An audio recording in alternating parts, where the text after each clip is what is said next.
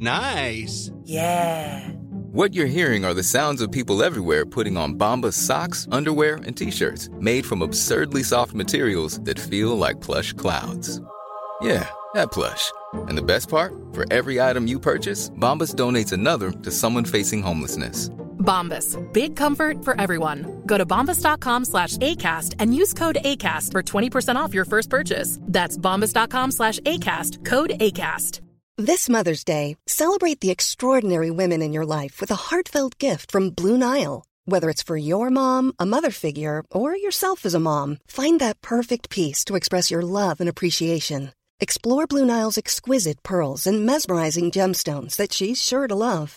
Enjoy fast shipping options like guaranteed free shipping and returns. Make this Mother's Day unforgettable with a piece from Blue Nile. Right now, get up to 50% off at BlueNile.com. That's BlueNile.com. Many of us have those stubborn pounds that seem impossible to lose, no matter how good we eat or how hard we work out. My solution is PlushCare.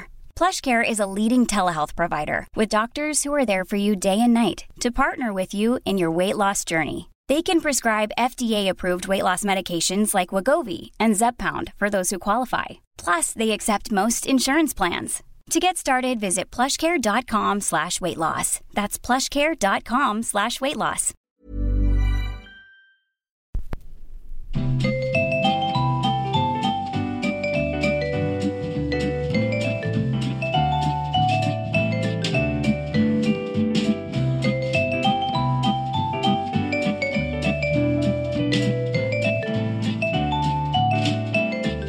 Edvard Bloms smörgåsbord. Hej, jag heter Mats Ryd och jag sitter här tillsammans med Edvard Blom. Det stämmer alldeles utmärkt. Edvard, nu har ditt hår spretat lite för mycket. Ja, jag har faktiskt planer. Min frisör kan jag aldrig gå till längre för jag har ju flyttat till Huddinge sedan 1,5 år.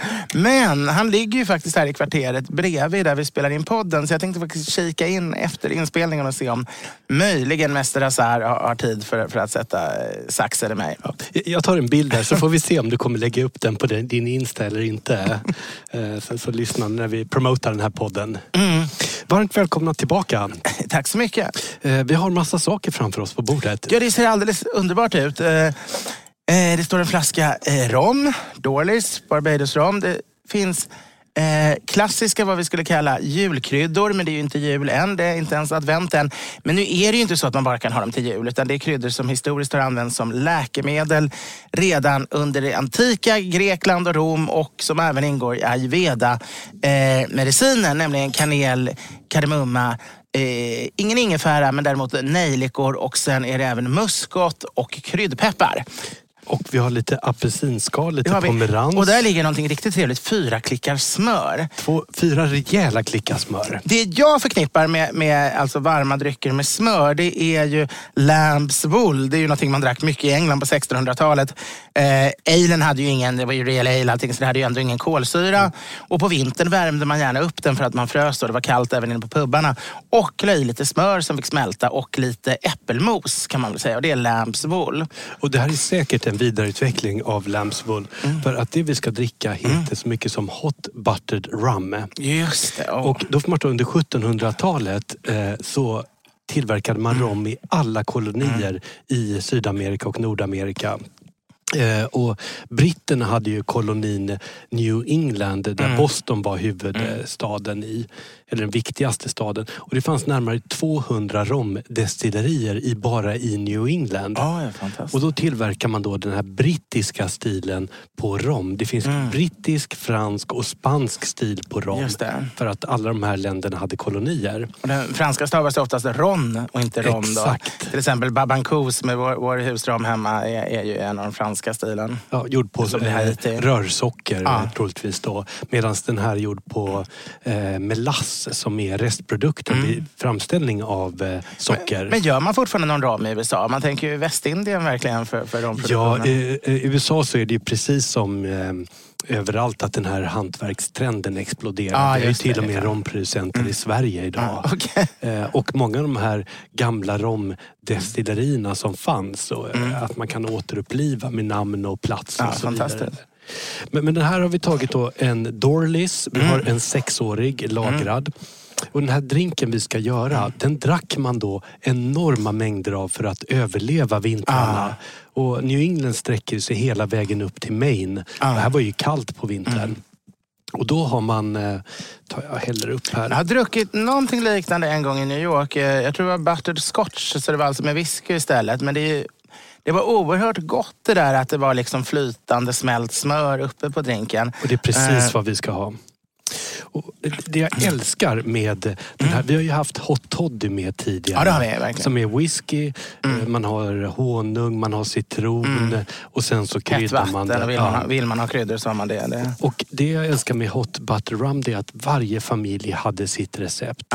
Så att förutom de här kryddorna som vi har, kryddpeppar, kanel, nejlika, pomeransen, muskot och så vidare. Så kan man även stoppa in precis vad man tycker om där. Och det är ju, jag menar, jag älskar ju glögg. Jag har ju min egen glögg. Ni får väldigt gärna gå till Systembolaget och beställa den. Men det finns ju så mycket mer. Jag har hela sådana här böcker som bara heter vinterdrycker. Och det finns ju hundratals olika alkoholhaltiga varma drycker som man kan dricka från första vindpusten kommer i september och fram till solen blir allt för beklämmande, allt för påträngande menar jag någon gång i april. Sådär. Och däremellan kan man ju dricka alla de här värmande dryckerna. Så att nu har vi förvärmt 2 stycken glas. Vi har hällt i en bra skvätt med 6-årig Dorleys från Barbados. Och man kan gå upp till 10-12 år utan problem för den här drinken. Det skapar bara komplexitet. Man kan ytterligare krydda med till exempel ingefära och man kan ha i vaniljstång och så vidare. Men det är mycket vanilj i den här ramen redan. Ja. Alltså vaniljtoner. Och du får ingen socker. Jag strör över sockret. Så ska man ha lite rörsocker i botten för oss andra. Sen får du välja själv hur du ska krydda den. Det är ju trevligt med, jag tror jag tar i det mesta faktiskt. Edvard, han kör 1-2, kanel, kryddnejlika, kryddpeppar och här kommer varmt vatten. Och där muskot får man inte glömma. Det är ju... Och det får inte bli för mycket, då hamnar man på akuten. Just det, muskot ska man vara lite försiktig med. En halv muskot kan ju vara tillräckligt för att faktiskt bli... Och så tappar jag upp med kokhett vatten så får slänga i en stor smörklick i det här. Jag kastar mig över den största. Pomerans, lite kanel och lite kryddpeppar, en nejlika. Varmt vatten. Det är intressant att se en fyrkantig smörklick. Att det tar ändå ganska lång tid för den. I vanliga fall när man lägger i smör, man lägger aldrig i något helt genomskinligt varmt hett annars. Man tror att den ska smälta blixtsnabbt, men den... Vi har ju rätt rejäla klickar också. Jag tänkte att jag sitter ju ändå här med inte mindre än Edvard Blom. Så kan man inte snåla på smöret, hade jag känt. Lite påvärt. Jag älskar egentligen alla cocktails som innehåller någonting animaliskt. Alltså att man har grädde eller smör eller äggul eller äggvit. Eller de mer extrema fallen när man till och med kanske har i myror eller bacon eller den typen av rent kött till och med. Men jag tycker det här med framförallt mejeriprodukter och ägg av olika slag tycker jag är väldigt trivsamt i drinkar. För det blir ju lite mer matigt då. Det blir någonting annat än när det bara är vätskor. Skål. Det här är ju fantastiskt. Det är gudomligt. Och vill man köra extra allt så finns det ett knep där man tar och smälter smör i en kastrull. Och så har man i alla kryddorna, sockret och sen så har man i vaniljglass. Och så rör man runt det här och sen så fryser man in det igen. Så att när man gör den här drinken så har man i vaniljglass, smör, kryddmixen och så häller man bara på rom och sen varmt vatten. Och då blir den alldeles krämig. Fantastiskt, det måste jag pröva någon gång också. Mycket, mycket, mycket trevligt. Ja, så här är det ju verkligen mysigt med höst. Det lägger sig verkligen som smält smör kring själen. Och kryddorna går upp och bildar små röda rosor på kinderna. Ja. Och det ska vi prata om idag, hur man ska överleva den här tiden. Och vi har gjort ett avsnitt, ett av de allra första vi gjorde. Hette ju Tweed, en överlevnadsguide. Precis, vi har haft ett om Helge Martin och hans gäst som bara handlade om gåsmiddag, som ju är ett av sätten att överleva hösten. Var inte det vårt första avsnitt? Det var vårt allra första avsnitt och gå gärna tillbaka för det är rykande aktuellt som för 2 år sedan. Men Vi har ju precis varit Mårten nu och vi har fått njuta. Vi missade att prata med Mårten Gås. Vi pratade aldrig förr, men vi kan minst berätta att vi har njutit av det. Med en otroligt fyllig, varm, härlig svartsoppa fick jag i alla fall njuta. Och gås lagade faktiskt hemma och bjöd gäster på en stor gåsstek. Jag har fått en anteckning från din fru här som jag glömde i förra avsnittet. Jag vet inte om det är för sent. Tryffelveckorna på Aubergine. Ja, de måste vi göra reklam för. Det har blivit en tradition att vi går på tryffelveckorna på restaurang Aubergine i Stockholm. Så bor ni i Stockholm kan vi verkligen rekommendera det. Det är perfekt höstig och det är otroligt gott. Alltså till exempel deras äggrätt med tryffel, det är som man gråter, och deras pasta med tryffel, det är tryffel på allt. Alltså det är massvis med tryffel. Det doftar, redan när du kommer in så slås du emot av liksom en vägg av tryffel, och sen är det rejäla, du kan beställa hur många rätter du vill med bara olika tryffelsmaker. Väldigt bra klass. För också att bara lite ägg, stekt ägg, lite scrambled ägg med vit tryffel. Det går inte att få det enklare och godare. Nej, det är helt fantastiskt. Har det varit några andra skandaler i veckan här? Någon full kaos? Har det varit mycket tv-inspelningar och... Det har varit tv, Alla mot alla är ju precis klart nu. Vem är du emot? Jag är med, Hanna Dorsin har jag varit och tävlat. Ja. Vi vann ju inte, men det var väldigt trevligt och roligt i alla fall. Får du säga redan nu att ni inte vann? Ja, att vi inte vann hela turneringen har väl redan framkommit i det här laget. Ja, det är bara jag som är tv-litterat. Ja, nej, men annars jag fortsätter med Mix Megapol var tredje fredag också på morgnarna, morgonradio. Jag har spelat mig själv i en tv-serie. Mycket mer än så får jag nog inte berätta. Men det kommer sändas längre fram. Och så har ju min korv haft premiär. Din korv? Ja, jag har tagit fram en korv för bensinstationen Circle K. Är inte det otippat? Det är väldigt otippat. De hörde av sig. Jag var väl lite tveksam först. För jag brukar inte tycka att kvaliteten på de flesta bensinstationer på korvarna brukar vara så intressant. Men de har verkligen satsat. De är ju kanadensägda nu. Det är alltså gamla Esso som blev Statoil, som blev Circle K. Och de har satsat mycket på matdelen. Och nu vill de gå ytterligare ett steg då. Så då ett samarbete under 3 månader, så det är en begränsad period. Så är det en korv som jag har tagit fram ihop med en charkuteributik då. Eller charkuterifabrik, korvfabrik. Det är älg som finns i den, men det är mycket gris också för att jag vill ju ha saftigheten. Så det är fettman och det saftiga från fläskköttet. Och så det lite mer kraftiga hösttonerna då och mörka smakerna från älgköttet.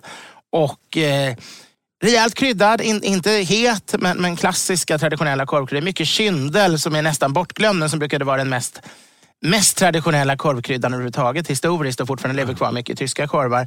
Timjan och kyndel var väl 2 stora kryddor. Absolut. Och sen får man den med tryffelmajonnäs. Lite extra allt där. Ja, tryffelmajonnäs som inte haft det tidigare, den gör premiär nu på Circle K. Den kommer överleva längre än min korv, den kommer nog vara kvar som tillbehör.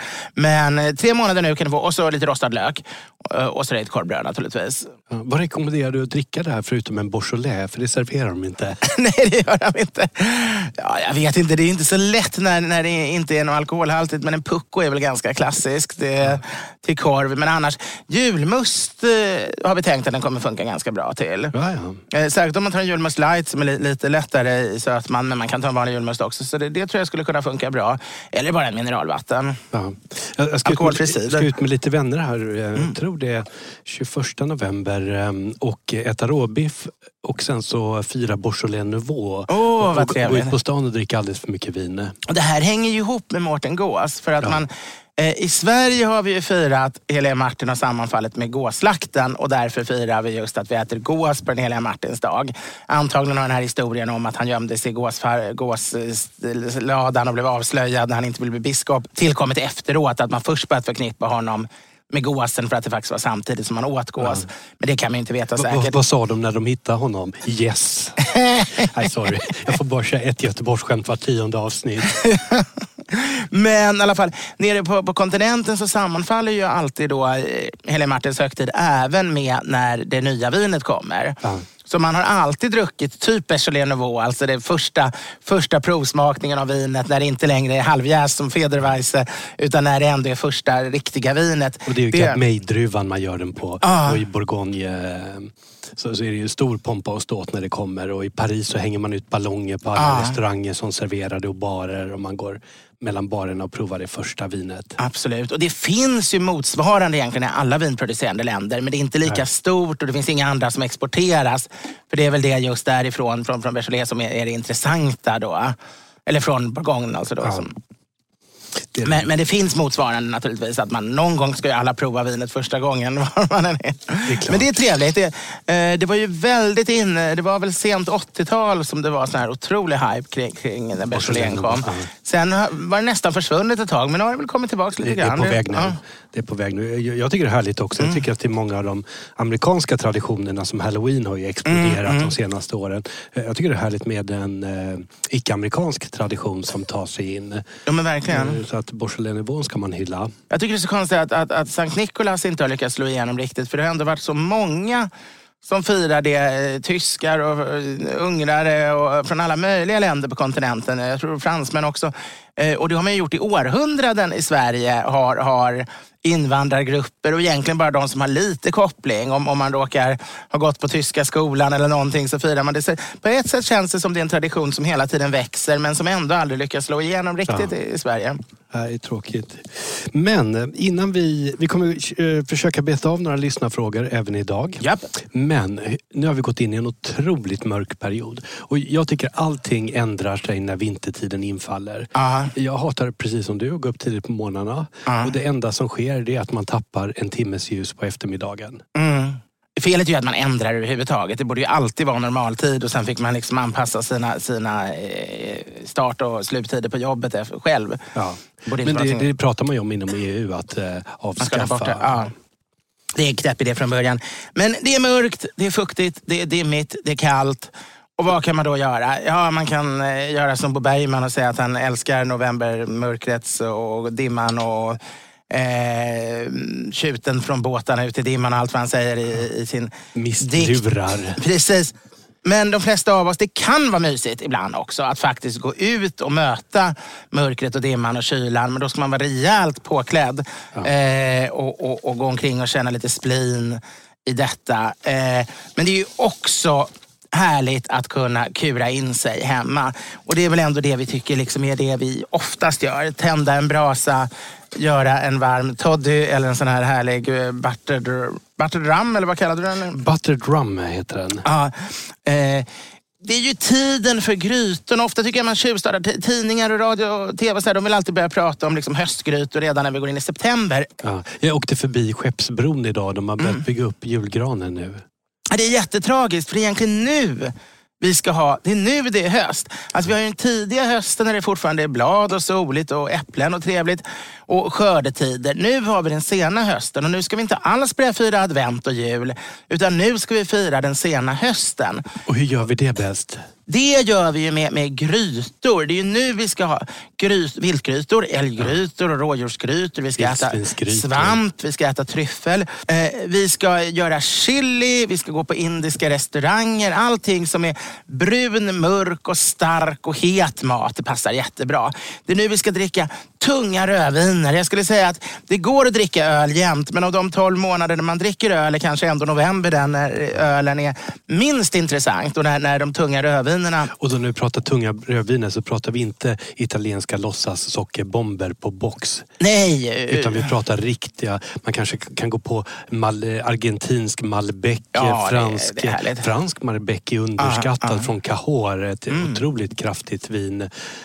Vi har spanjorer, vi har portugiser, ja. Vi har syditalienare, äkta sådana. Siciliens sluttningar med Nero d'Avola till exempel. Det är underbart. Och bordeauxer naturligtvis. Ja, klassiska bordeauxer. Det finns inga här täppade längre, men det finns väldigt mycket bra importerat.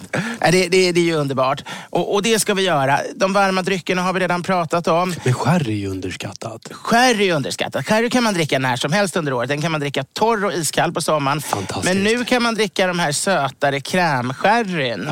tycker jag passar bra i höstmörkret. Och även Madeiran passar alldeles utmärkt i höstmörkret. Ja, och man kan göra sin egen glögg och man kan göra varm choklad med eller utan konjak eller rom. Helst då naturligtvis smälta, köpa 80% i bra choklad och smälta och sen lösa upp med vatten. Eller den klassiska bara vattenchokladen när man har jättemycket grädde på. Bara kakao och vatten och sen mycket grädde ovanpå. Men det är ju trevligt som vi talar om i det här överlevnadsavsnittet för några år sedan. Allt det här brittiska. Att sitta framför en brasa, att ha varmvattenflaskor, att ha plädar, öronlappsfåtöljer, koftor, tofflor. Allt vi förknippar egentligen med England har ju med att det är dragigt, blåsigt, fuktigt och kallt. Konstant fuktigt. Så man ska liksom bli en C.S. Lewis eller en en hobbit. Då klarar man mörkret och kylan som bäst skulle jag säga. Men också baka, ni som får äta socker. Alltså härliga fruktkakor och olika typer. Det är inte alls dags att göra saffransbröd nu. Nu ska ni göra kanelbullar eller kardemummabullar. Ja, det är också helt fantastiskt. Och småkakor kan också gå an. Men en engelsk fruktkaka av något slag... Men om man ska ta lite amerikanska influenser så finns det de här s'mores, S-mores, som är marshmallows som man grillar på eller rostar på elden och sen så varvar med choklad och havrekex. Och där kan man med fördel ta Nutella. Och du har ju ett bra Nutella-recept där, men man tar ut lite häll i maltwhisky. Ja, och det är alltså man tar bort en tredjedel eller fjärdedel av Nutellan och häller i Lafroy istället och rör. Det märkliga är att då stelnar Nutellan och blir väldigt hård. Av Lafroyen? Ja, men den är väldigt god. Man kan både ha en som kakfyllning och på smörgåsten eller bara äta den som snask. Då gör man lite Lafroy Nutella och så grillar man marshmallows hemma i kakelugnen om man har en sådan. Lite havrekex och så tar man och varvar det. Ja, det låter gott. Det klarar man ju sig på några dagar. Absolut. Har du någonsin prövat äkta marshmallows? Äkta? Vad är det?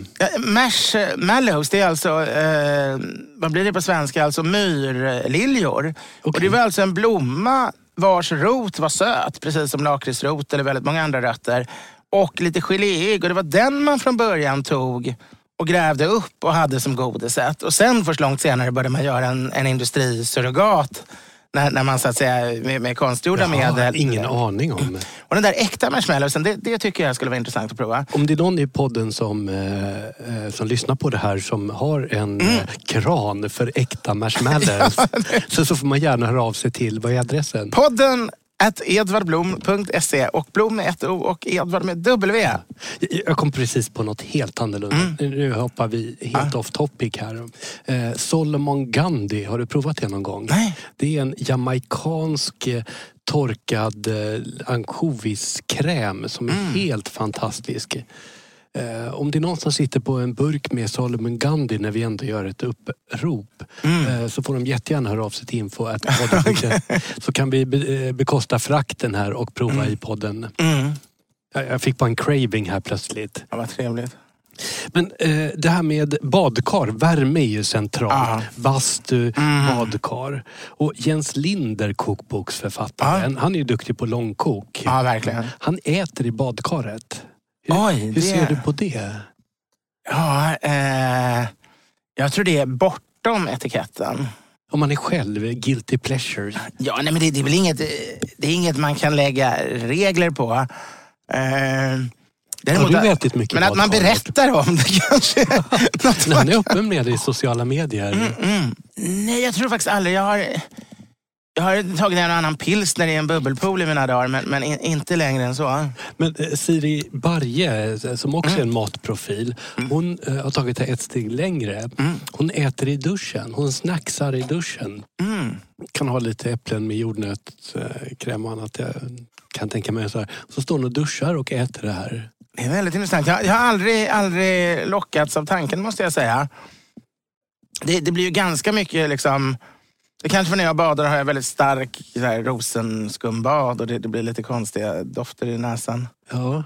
Men om du var tvungen att äta en måltid i ett badkar, är det någon specifik rätt som du skulle kunna känna skulle matcha med fukten, rosenskummet, badrumsmiljön? Alltså ett fruktfat känns kanske som det enklaste, men det kanske går lite enkelt på det hela. Man är ju inte så sugen på såna här jordnötsspett.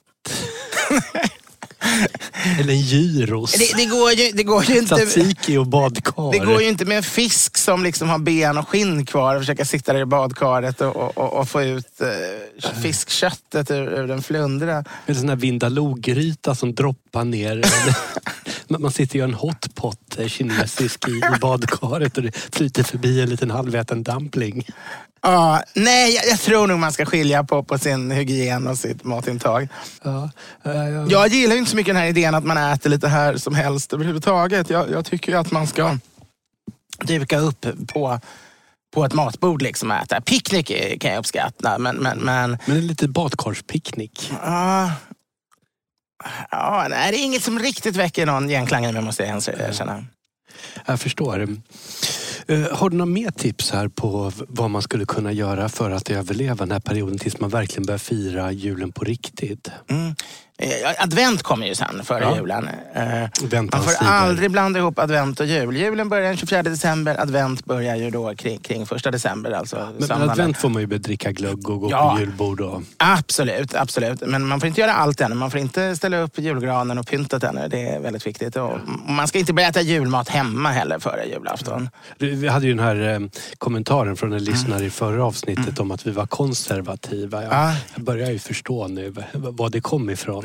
Men alltså, när jag var barn, det är inte så otroligt länge sedan. Vi talar 35 år sedan. Då fanns det inte en människa som satte upp tomtar eller julgranen före den 24 eller den 23 på kvällen möjligen. Och ingen som åt julmat, de åt på kanske julbord på restaurang, men ingen som åt julmat i hemmet innan heller. Så det har gått väldigt snabbt för att bli så revolutionärt. Jag tänkte på det här med film är ju perfekt i vintermörkret. Eller senhöstmörkret, man får kalla det. Och väldigt många fastnar ju på Netflix idag och sitter och slötittar på sina gamla serier som de har följt och lite nya som dyker upp och så. Ett råd är ju att ta en regissör och kolla igenom ett antal filmer av den regissören. Och man behöver ju inte gå igenom Bergmans hela samlade... Men varför inte samtidigt? Det går ju, men man kan ju ta lite lättsammare. Jag tänker på Wes Anderson. Filmer, Tim Burton som är så här lite magiska, trolska och Roy Andersson, svenska Wes Anderson. Han har ju kommit med en ny. Ja.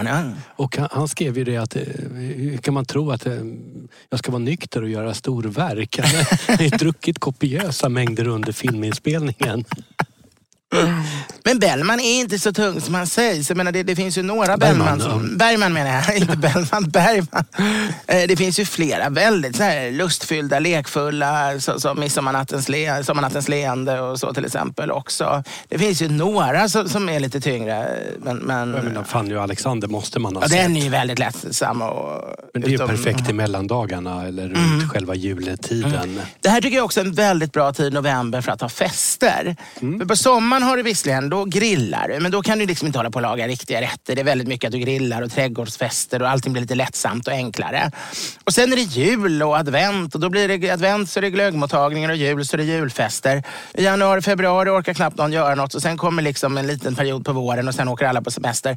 Så man ska passa på de här korta tiderna man faktiskt kan ha mer traditionella middagar, bjuda hem på riktiga middagar och riktiga fester. Det är en väldigt bra tid. Tacksamt nu för vi pratar grytor, man kan förbereda dem kvällen innan till och med. Och de drar fördel av att soppor, det här är också en soppans tid. Jordärtskockssoppa, purjolökssoppa, den typen av riktiga soppor. Men även crepes tycker jag är en bra att kunna äta under november. Med lite svampfyllning.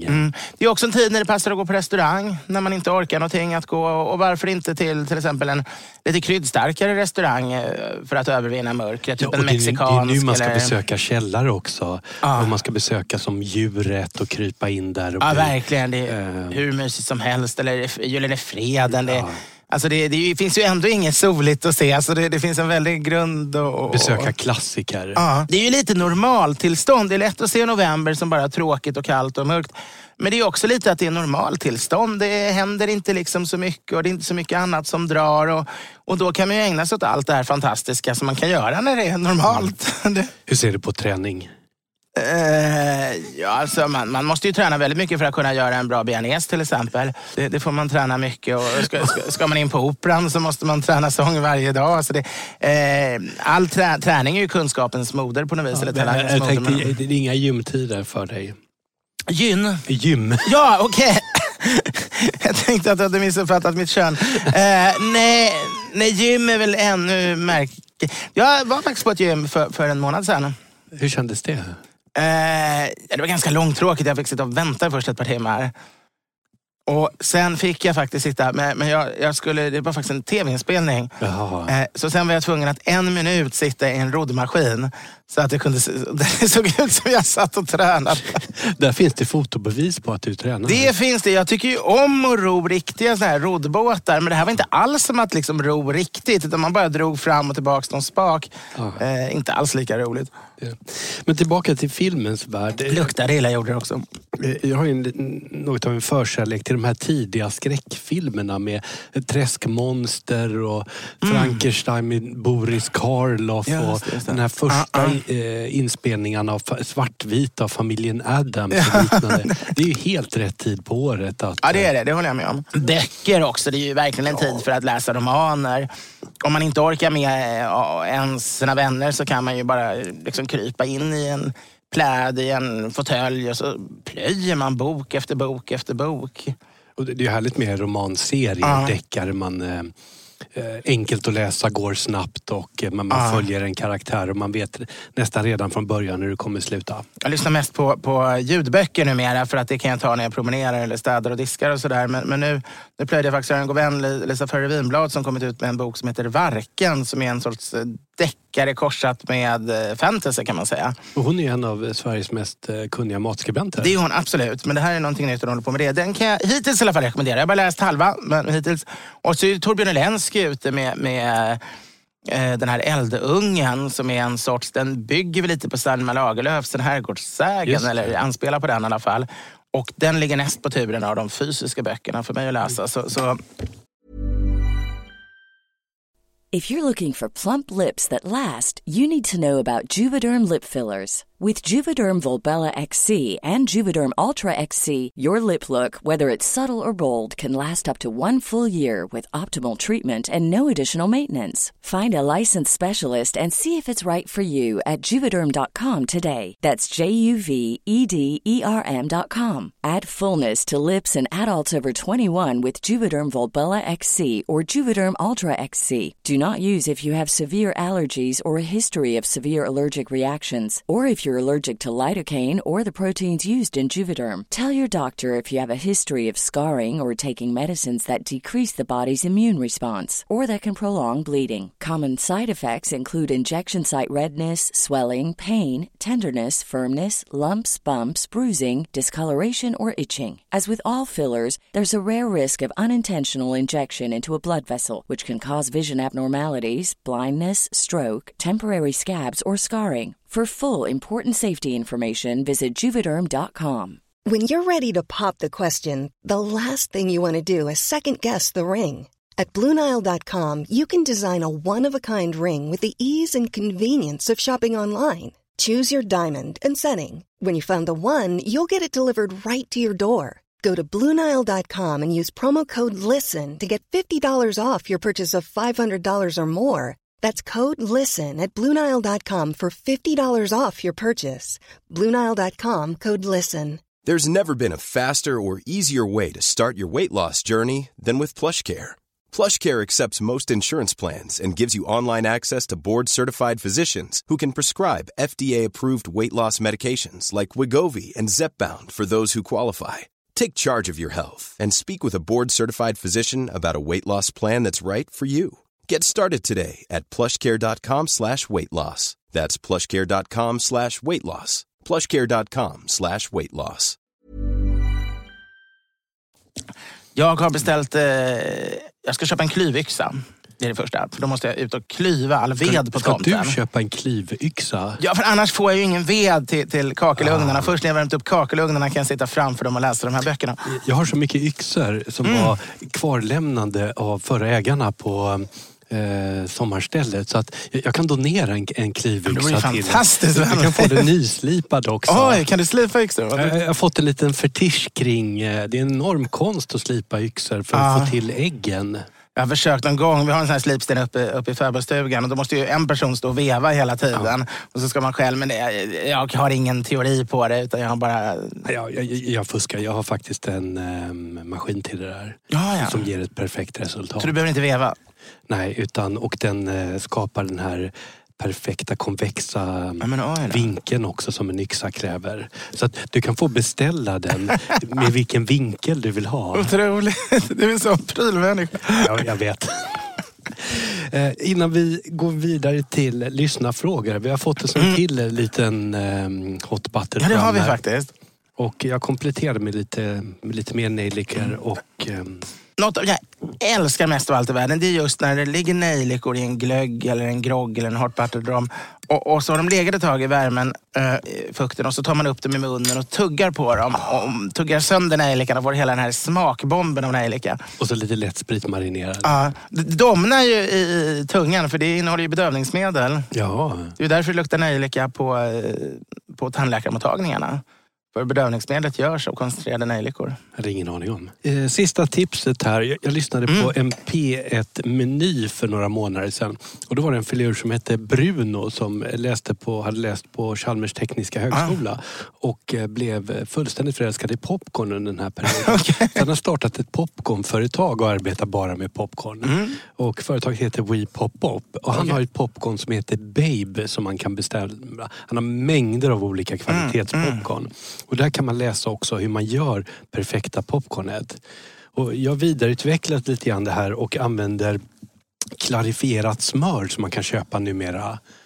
Där man tar bort proteiner, mjölksocker och vatten.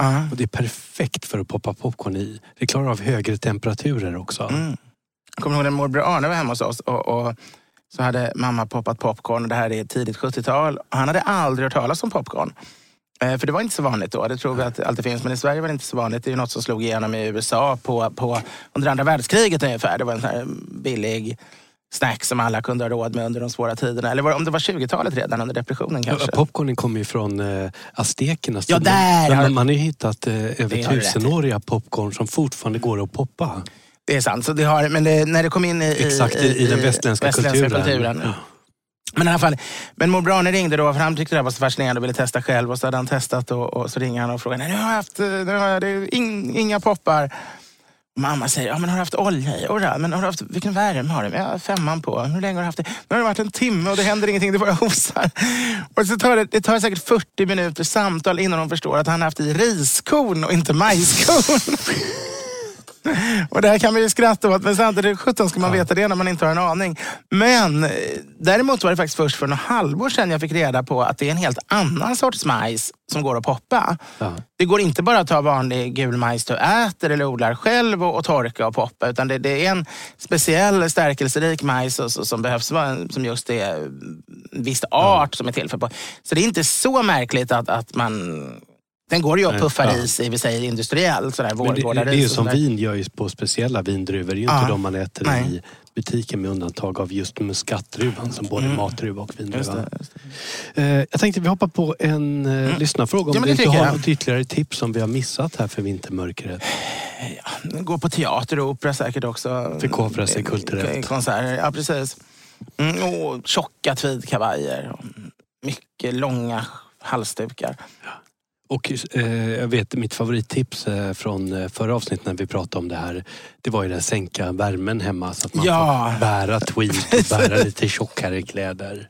Ja, brasan tänd och varmvattenflaskan i sängen. Och så sänk ner värmen till 15 grader och ställ fönstren lite för så här halvstängda bara så att ni får den här mysiga dragigheten. Jo, här ska vi se så att jag uttalar rätt. Åbasta, precis. Åbasta som kryddsmör är helt fantastiskt. Hej, som är många lyssnare som längtar efter att sommaruppehållet ska ta slut. Det har det gjort, sent om sidor. Så skulle jag vilja önska att det görs ett avsnitt om sås någon gång framöver. I framtiden. Dessutom vill jag slå ett slag för ett experiment jag provade i somras. Nämligen att ha åbasta som sås kryddsmör till grillat. Det var helt fantastiskt. Jag vet inte om det rent tekniskt skulle gå att massproducera en bra Obatza, men om så är fallet så tycker jag att Edvard borde lansera en. Tror att en sådan skulle kunna få bort en hel del burkbea från svenska middagsbordet. Nu är det såklart en Obatza så svår jag själv, men det skulle ju helst få dra någon dag i kylen och den framförhållningen har man ju inte alltid. Allt gott, David. Berätta, vad är en Obatza för alla som inte vet? Obatza, det är en ostkräm kan man säga. Enligt principen att camembert är ju väldigt gott, men det är ju inte fett nog. Så om man rör ut det med lika mycket smör så blir det ju mycket godare. Bakgrunden är att det faktiskt var en Biergarten i Bayern där de hade väldigt mycket camembert över som började bli lite för gammal. Och när den är lite för gammal för att äta helt med behållning, när den börjar lite ammoniaktoner, lite för flytande. Det börjar krypa lite grann mot dörren. Ja, då funkar det fortfarande att göra Obatza på den. Så då mosar man den ihop med ungefär lika mycket smör. Originalreceptet, numera har de kvark och grejer och gör den magrare. Men originalet är hälften camembert, övermogen, hälften bra smör. Och sen skär du finhackad lök eller finskivad lök till och har paprikapulver på. Man kan ha lite kryddor och så också. Lite Weissbier brukar man också möjligen i själva röran. Men skulle du kunna tänka dig att sätta ett namn på en Obatza till svenska dagligvaruhandel? Det skulle jag jättegärna göra. Både välja, om jag får välja receptet själv och ta fram så det är min smak. Det här är ett litet utrop om det är någon från livsmedelsföretag som lyssnar på. Däremot har jag aldrig tänkt på att som kryddsmör. För det man har det till i Bayern är ju att man äter det med gaffel med bröd till, eller man brer det på kringlorna eller så antingen som pålägg eller bara med gaffel och brödet bredvid liksom. Så det är när man dricker öl. Men jag kan tänka mig att det skulle funka som kryddsmör. Jag ska pröva det. Jag har själv ett kryddsmör i min första, eller inte kryddsmör, jag har en grillsås i min första kokbok som består av överbliven blåmögelost, överbliven chèvre, alltså getost. Och majonnäs är väl huvudingredienserna. Har jag glömt någon ingrediens nu? Ja, valnötter också. Och det mixar man ihop. Det blir också otroligt gott. Så att man har lite ostsmaker i grillsåsen eller grillsmörerna. Det är otroligt gott i att ha lite ansjovis eller liknande. Få umami-smaken i det är fantastiskt. Ett kryddsmör med sardeller är också jättebra. Det finns ett varmt kryddsmör i grabbarnas kokbok. Som består av schalottenlök, smör och ansjovis som du värmer till en sorts flytande. Och så häller du det över lax eller entrecote eller sådär. Det är otroligt bra. Men annars bara mosade sardeller, kraftigt stekt, finhackade schalottenlök ner i smör och låta stelna. Det är också ett utmärkt kryddsmör. Det finns många alternativ till burkbea. För burkbea är en styggelse. För det är ingen bea. Det är rapsolja. Ja, det borde ju vara en lag som säger att en rätt måste åtminstone till 60-70% innehålla sina huvudingredienser. Och huvudingredienserna i en bearnaisesås är till 90% smör. Och burkbean och burkhollandaisen, de består av 0% smör och till 90% rapsolja. Och då är det en majonnäs. Det är en majonnäs kryddad med dragon och lite lök. Men det kan inte göra en majonnäs till en bearnaise. Och det där det måste folk lära sig. Och dessutom är det inte särskilt gott. Det är faktiskt ganska vämjeligt de flesta av de där. Det finns färdiga såser som är helt okej, färdiga aioli och sånt där. Men en färdig så kallad då bearnaise eller hollandaise, det är inte roligt. Här har vi en fråga från André Johansson. Hej, vill bara börja med en stor beundrare av eran podd och av allt som Edvard gör egentligen. Jag har lärt mig väldigt mycket om alla underbara drycker och maträtter. Jag är själv en stor beundrare av öl i alla dess sorter.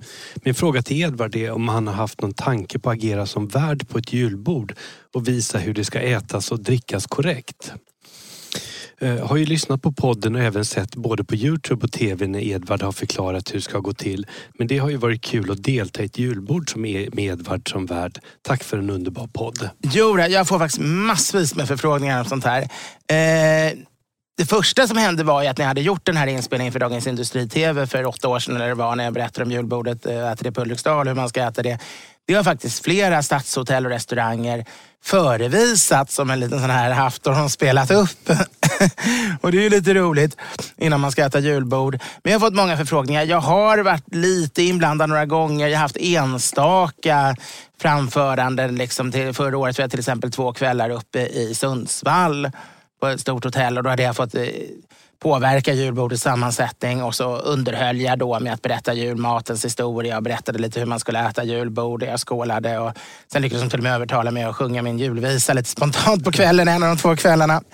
Så jag har gjort det några få gånger. Jag har också fått mycket förfrågningar om att helt bli profil för ett julbord. Sätta ditt namn på det, ett edvardianskt julbord. Men det är ganska svårt. Jag har haft en del sådana samarbeten tidigare. Jag hade ett jättefint samarbete med när Wallmans salonger till exempel hade några månader när de körde bara mina recept och lagade upp mina rätter, och det var ju jättekul. Jag har haft samarbete med Beerhouse under en period. Men det är ju svårt att hålla kontrollen. Det bygger ju på att man måste dit var tredje dag, och man måste ha ett kontrakt där man verkligen har rätt och i princip bryta hela samarbetet och helt bara. Och sådana kontrakt vill ingen skriva på. De vill helst att man ska vara med och prata i början och låna ut sitt namn och sitt bild, men sen vill de gärna få köra som de vill. Om det sen sjunker lite efter några dagar eller några veckor, så vill de ju inte att man ska kunna gå in och bråka allt för mycket. Och de vill ha det praktiskt, och de vill ha mat som folk tycker om, och inte bara mat som Edvard Blom tycker om, som kan vara lite speciell kanske. Inte alla som vill lägga tyngdpunkten vid grisfötterna. Nej, och även om just grisfötterna kanske inte är min favorit, men jag vill ju mycket att det ska vara ändå ett julbord som speglar historien, om jag ska vara intresserad. Men det stora problemet är, jag skulle kunna tänka mig ett samarbete med en större aktör och vad det är som jag kunde få gå och inspektera ibland och hade ett bra kontrakt. Men däremot jag inte kan är ju att dyka upp varje kväll. För jag skulle liksom, jag orkar ju inte vara ute, jag menar jag har familj, jag har 3 barn att ta hand om, så jag kan ju inte vara på julbordet liksom 4-5 kvällar i veckan. För dels vilket man skulle förvänta sig om det hade ja, och det är ungefär det de vill ha oftast. Att man ska vara nästan dagligen närvarande. Och jag har ju väldigt svårt att komma ifrån mina barn. För de blir jätteledsna och det går inte att ta hand om dem ensam. De måste vara in en barnvakt. Men sen också, jag har ju massa annat med jobb. Jag jobbar ju redan heltid åtminstone med massvis med olika projekt och uppgifter. Och då fungerar det ju inte att plötsligt hänga varenda kväll på en restaurang. Och dessutom, de vill ju inte betala som för ett enstaka föredrag då heller, utan då vill de ju ofta ha en rabatt så att man kanske får en 10:e av det man får. Sen har vi ju samma karaktär, så du vet ju att det skulle ju inte bara vara lätt dryck på kvällarna. Nej, utan det skulle bli någon lite snabbt där. Det är också, man skulle bli småfull varenda gång, för man skulle ju vara rolig gubbe, umgås och skåla med folk och så här. Så kan jag liksom inte leva, det funkar inte. Men däremot kan vi säga att vi kommer äta julbord i år. Vi kommer göra en julbordsinspelning. Vi kommer vara på Ulla Vinblad. Det är väldigt trevligt. Och sen så kommer vi göra en kväll i januari eller februari där du kommer sätta menyn på en restaurang där man kommer ha möjlighet att komma dit som fan, och vi kommer spela in podden därifrån. Jag kommer också äta säkert 5-6 julbord redan inplanerade privat, och det hoppas jag kunna berätta om och recensera lite grann i podden. Redan nu kan jag ju egentligen säga, det kan vi göra nästa avsnitt, men jag har ju koll, jag följer ju många ställen med julbord och vet vilka som är på väg upp och vilka som är ner, och så det kan ju vara intressant att diskutera Stockholms julbord. Tyvärr har jag mindre koll i andra städer, måste jag erkänna. Sen har vi den Mattias, Mattias Svensson, som undrar, det var kul att höra i podd från Prinsen. På detta ställe trivdes min pappa som jobbade på NK på 60-talet. Då åt man med fördel plankstek på Prinsen. Och jag minns än idag hans besvikelse när han på 90-talet skulle ta ut sina söner och det inte längre serverade planka. Hur kommer det sig att planksteken deklasserat så? Själv gillar jag planksteken av en annan anledning. Det är en signal om att man kan äta gott och dricka billigt. Hittar man ett ställe som annonserar paketpris på plankstek och öl, vet man att man kan bli mätt, full och dessutom slippa trängas. Vilket för mig till en budgetfråga.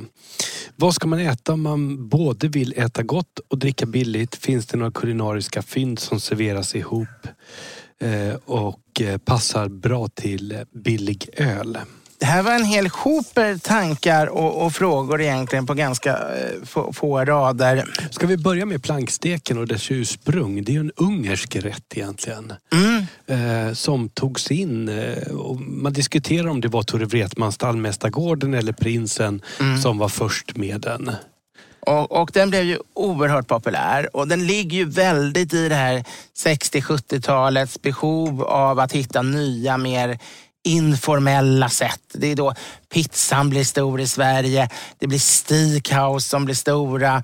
Vi har alla möjliga, Kina-krogarna kommer. Det handlar om att liksom få gå bort från det här stela, traditionella, svenska, franska stilen med 3 rätter och liknande. För det finns ett behov hos väldigt många att gå ut på restaurang utan man gör en folklig rätt. Det är duchessepotatis. Det ska vara en bearnaise till. Och man serverar det på ett sätt som är lite lättsammare. Och de första är ju egentligen väldigt goda. Det är ju en bra köttbit, en bra bea och en bra duchessepotatis som du säger.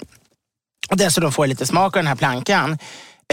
Sen är det ju en typisk sån rätt som sjunker i status för att den sjunker i kvalitet, skulle jag säga.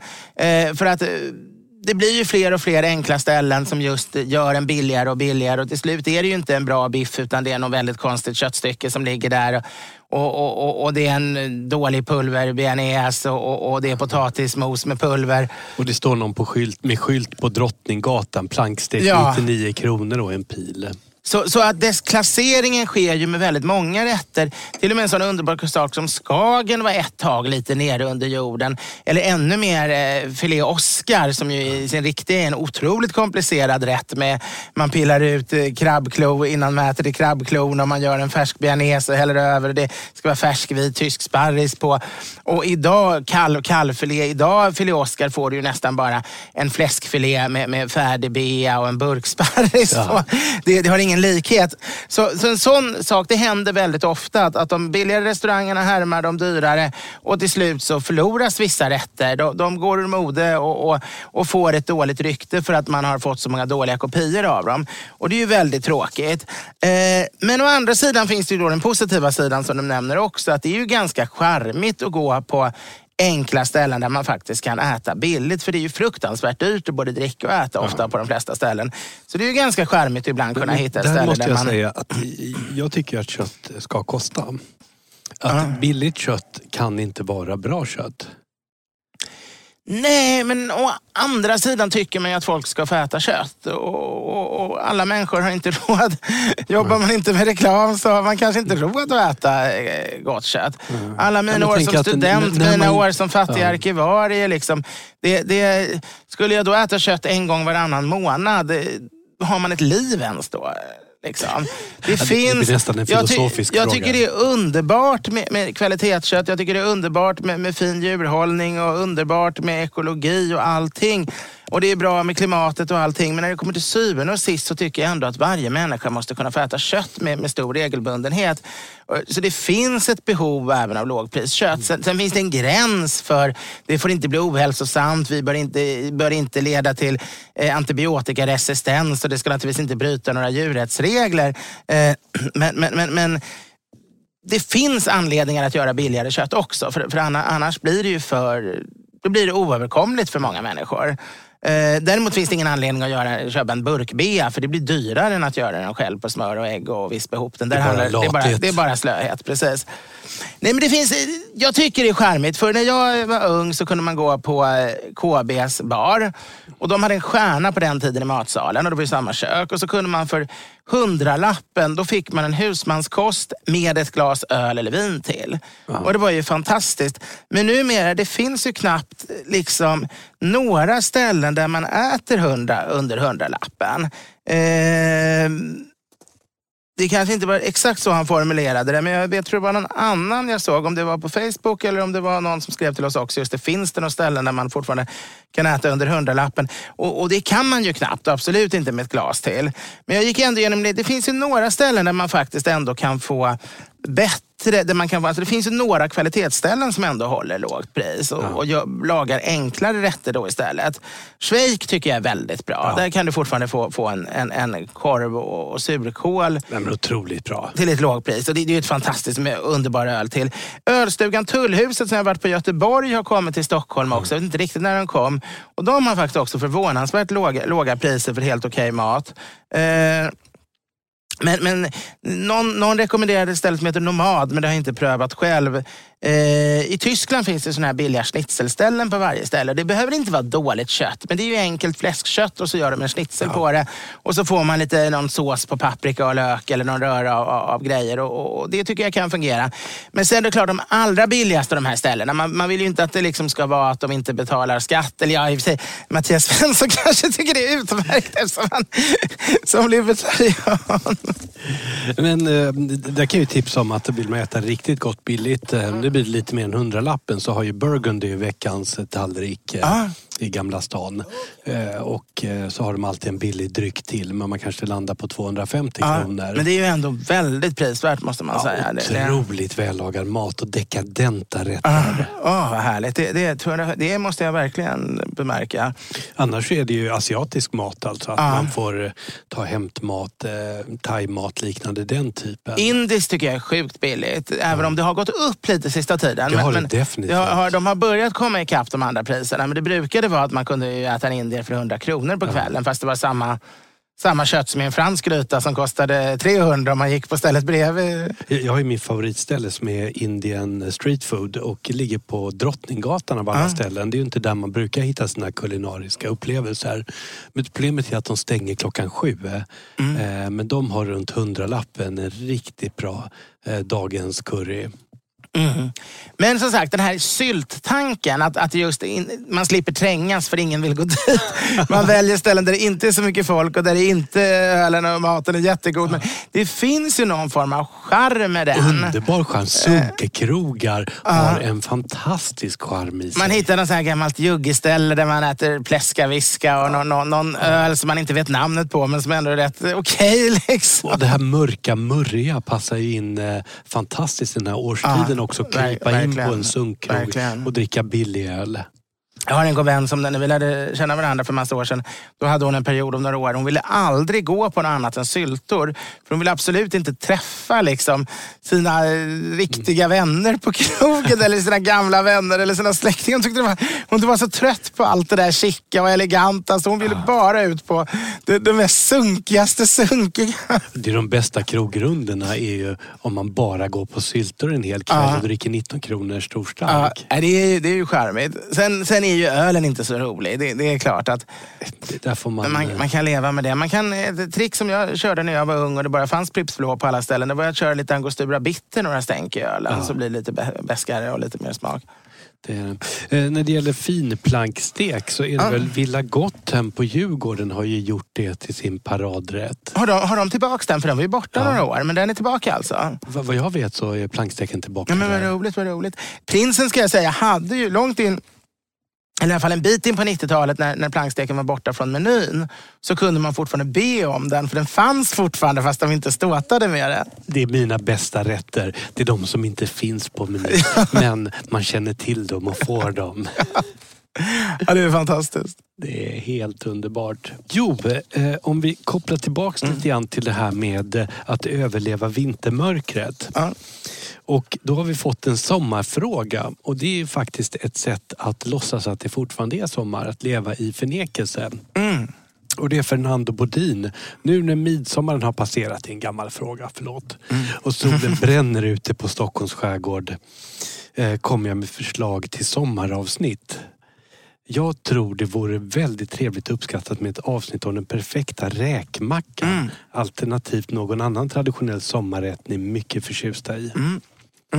Och då säger vi att vi lever i förnekelse och låtsas att det fortfarande är sommar. Ja, och det är som räkmackor kan man faktiskt äta året om. Jag tycker en räksallad funkar bara på sommaren, men en räkmacka tycker jag kan funka jämt.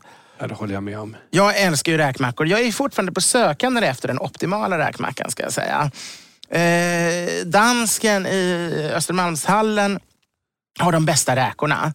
Perfekt bröd och bästa räkorna. Men det är egentligen mer ett smörrebröd. Det är ganska litet. Precis. Och majonnäsen är separat. Och det är inget kokt ägg till den. Så det är egentligen inte riktigt en svensk räkmacka, skulle jag säga.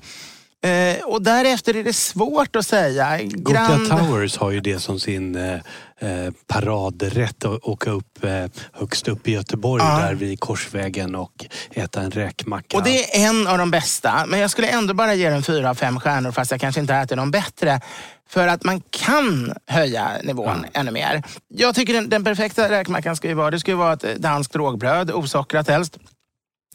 Ganska mycket smör.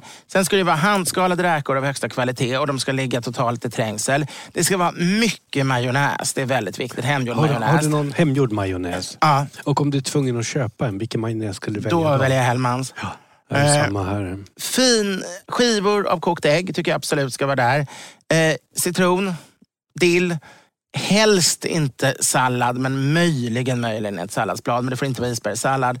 Och där tycker jag det är klart. Men svartpeppar på? Inte som standard. Det får i sånt fall folk själv ta på. Jag skulle nog inte ha svartpeppar på. En ganska enkel anrättning. Ja, men av högsta kvalitet ingredienserna. Men Grand Hotel sägs vara bra. Den har jag ätit någon gång, men det var länge sedan nu.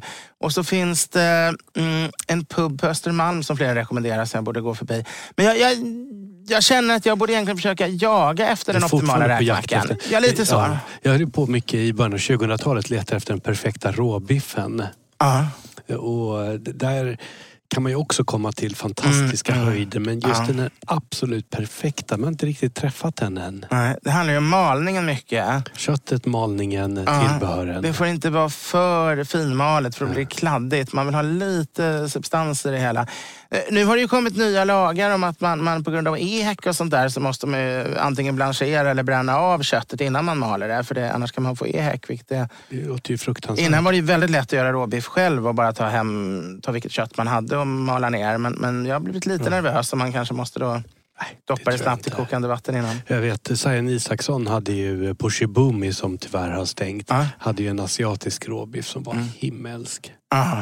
Den där drömmer jag fortfarande om. Det är det. Men andra sommarrätter. Provians bra. Andra sommarrätter nu mitt i vintern. Vitello Tonato. En av mina absoluta favoriter. Den är klassisk. Med ett lätt italienskt vin till. Men det är ju en sommarrätt som skulle kunna funka att servera inomhus och få en att tänka på sommaren. Exakt. Men å andra sidan en iskall gazpacho nu, det skulle ju bara få en att frysa. Med isbitarna flytande. Ja, och börja liksom hinka kallt rosévin vet jag inte heller om riktigt. Så den här eskapism-sättet att hantera november är inte helt enkel. Vrida på lamporna på max och kyla rosévinet. Ja. Vitello Tonato kan vi nämna är kalv med tonfisksås. Det är otroligt gott. Jag har faktiskt min svärmor ganska ofta. Men det är klart, finns det fortfarande någon sån här tiki-bar kvar i Stockholm? Det fanns någon där borta vid Sankt Eriksplan. Grilla hade ju en tiki-bar. Sankt Eriksbar, vad säger jag, vid Philadelphia kyrkan där fanns det ju en tiki-bar. Jag vet inte om den finns kvar. För gå ner i en varm källare som ser ut som ett påhittad variant av Hawaii och dricka fantasidrinkar ur urgröpta ananas. Frukter, det skulle jag säga är nog den optimala eskapism-sättet att hantera november. Ja, det är faktiskt sant. Men vad är det mer för eskapism man kan ägna sig åt? Jag tycker inte vi är så bra på det i Sverige. Att japanerna är ju fantastiska på att bygga låtsasmiljöer. Åker man till Las Vegas och får uppleva Europa och Disneylands med låtsaslott och sånt där. Vi är inte så bra på det här. Jag hade gamla pizzeria Venezia där jag växte upp, höll jag på att säga. Mina första utekvällar var ju uppbyggt som man skulle sitta på en gata i Venedig och med en bro som gick sådär och bilder. Mer eskapism. Ja, det tycker jag. Det kan vara nog så trevligt. Vi kommer komma tillbaka.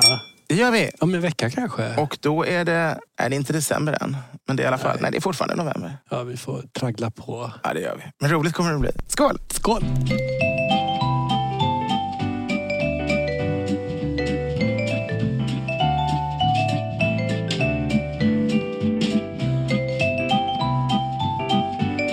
Producent var Henrik Insulander på Tonic Produktion AB. Edvard Bloms smörgåsbord. Mom Mom deserves the best, and there's no better place to shop for Mother's Day than Whole Foods Market. They're your destination for unbeatable savings, from premium gifts to show-stopping flowers and irresistible desserts. Start by saving 33% with Prime on all body care and candles. Then get a 15-stem bunch of tulips for just $9.99 each with Prime. Round out Mom's menu with festive rosé, irresistible berry chantilly cake, and more special treats. Come celebrate Mother's Day at Whole Foods Market. Planning for your next trip? Elevate your travel style with Quince. Quince has all the jet-setting essentials you'll want for your next getaway, like European linen, premium luggage options, buttery soft Italian leather bags, and so much more. And is all priced at 50 to 80% less than similar brands. Plus, Quince only works with factories that use safe and ethical manufacturing practices. Pack your bags with high-quality essentials you'll be wearing for vacations to come with Quince. Go to quince.com/pack for free shipping and 365-day returns.